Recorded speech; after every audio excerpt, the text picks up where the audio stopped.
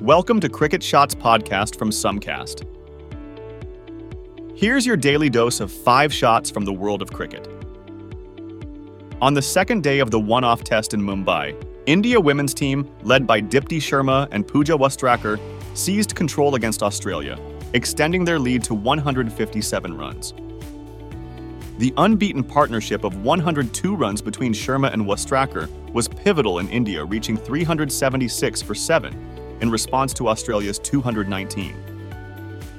This resurgence came after a collapse where India lost 4 wickets for just 14 runs.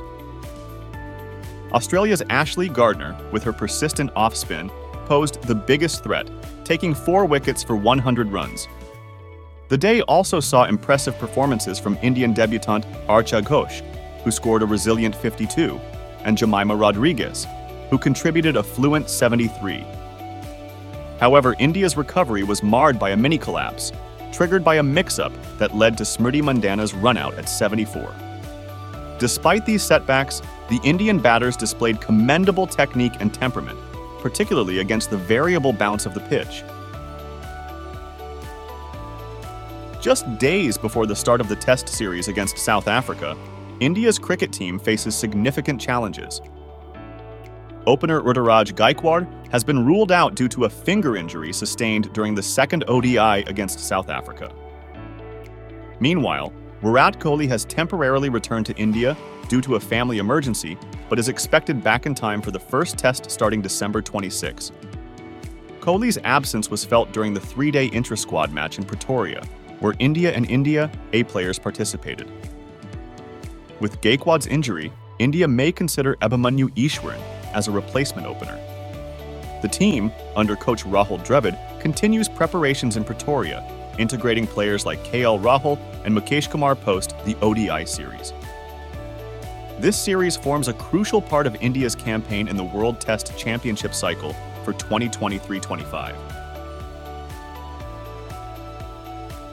England's cricket captain Jos Buttler views the recent T20 International Series defeat against West Indies as a learning experience, despite the tour ending in losses for both the ODI and T20 series. Buttler emphasized the positives, noting that the tour provided valuable insights ahead of the T20 World Cup defense next year. England's performance included individual highlights like Phil Salt's centuries and Adil Rashid's bowling prowess, with the team scoring their highest T20 total during the series. However, Buttler acknowledged the need for improvement, particularly in death bowling, a crucial area for the team's strategy. Additionally, Buttler is considering his role as a wicketkeeper, weighing the benefits of fielding versus being behind the stumps. This reflection comes after a challenging year for England's white ball team, with Buttler affirming his continued motivation and determination to lead and improve the team.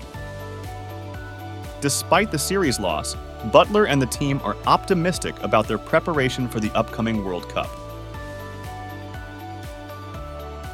Pakistan's cricket team faces a series of setbacks following their heavy defeat in the opening test against Australia in Perth, losing by 360 runs. Debutant Shahzad's promising start with 5 wickets was overshadowed by his injury, ruling him out of the upcoming Melbourne and Sydney tests. Adding to the woes, strike bowler Shaheen Afridi's performance in Perth was underwhelming, leading to discussions about resting him if Pakistan loses the Boxing Day test, to keep him fresh for the crucial T20 International Series in New Zealand.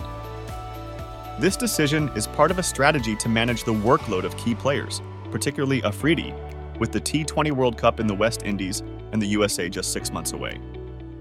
Pakistan's bowling lineup is further weakened by the absences of Naseem Shah, Ehsanullah, and Mohammad Hasnan due to injuries. Moreover, the team management is considering a new opening combination for the T20 International Series, with Saim Ayub potentially joining Babar Azam, indicating a strategic shift from the long-standing opening pair of Babar and Mohammad Rizwan.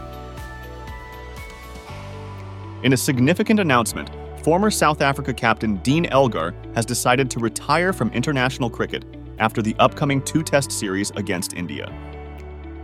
Elgar, a key figure in South African cricket since his debut in 2012, has been a prolific left-handed batter with 5,146 runs in 84 tests, including 13 centuries and 23 50s.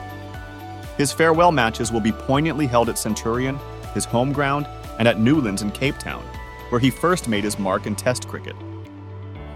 Elgar, who also captained South Africa's Test team, led the side in 19 matches with a record of 9 wins, 7 losses, and 4 draws. Enoch Nkwe, South Africa's director of cricket, praised Elgar for his old-school cricketing style and his fearless leadership. Elgar's retirement marks the end of a 12-year international journey that he describes as beyond his wildest dreams, a testament to his dedication and impact on the game. His last match at Cape Town's Newlands Cricket Ground, his favorite stadium, will be a fitting conclusion to a distinguished career. And that's the end of this podcast innings. Join us for the next match of Cricket Shots.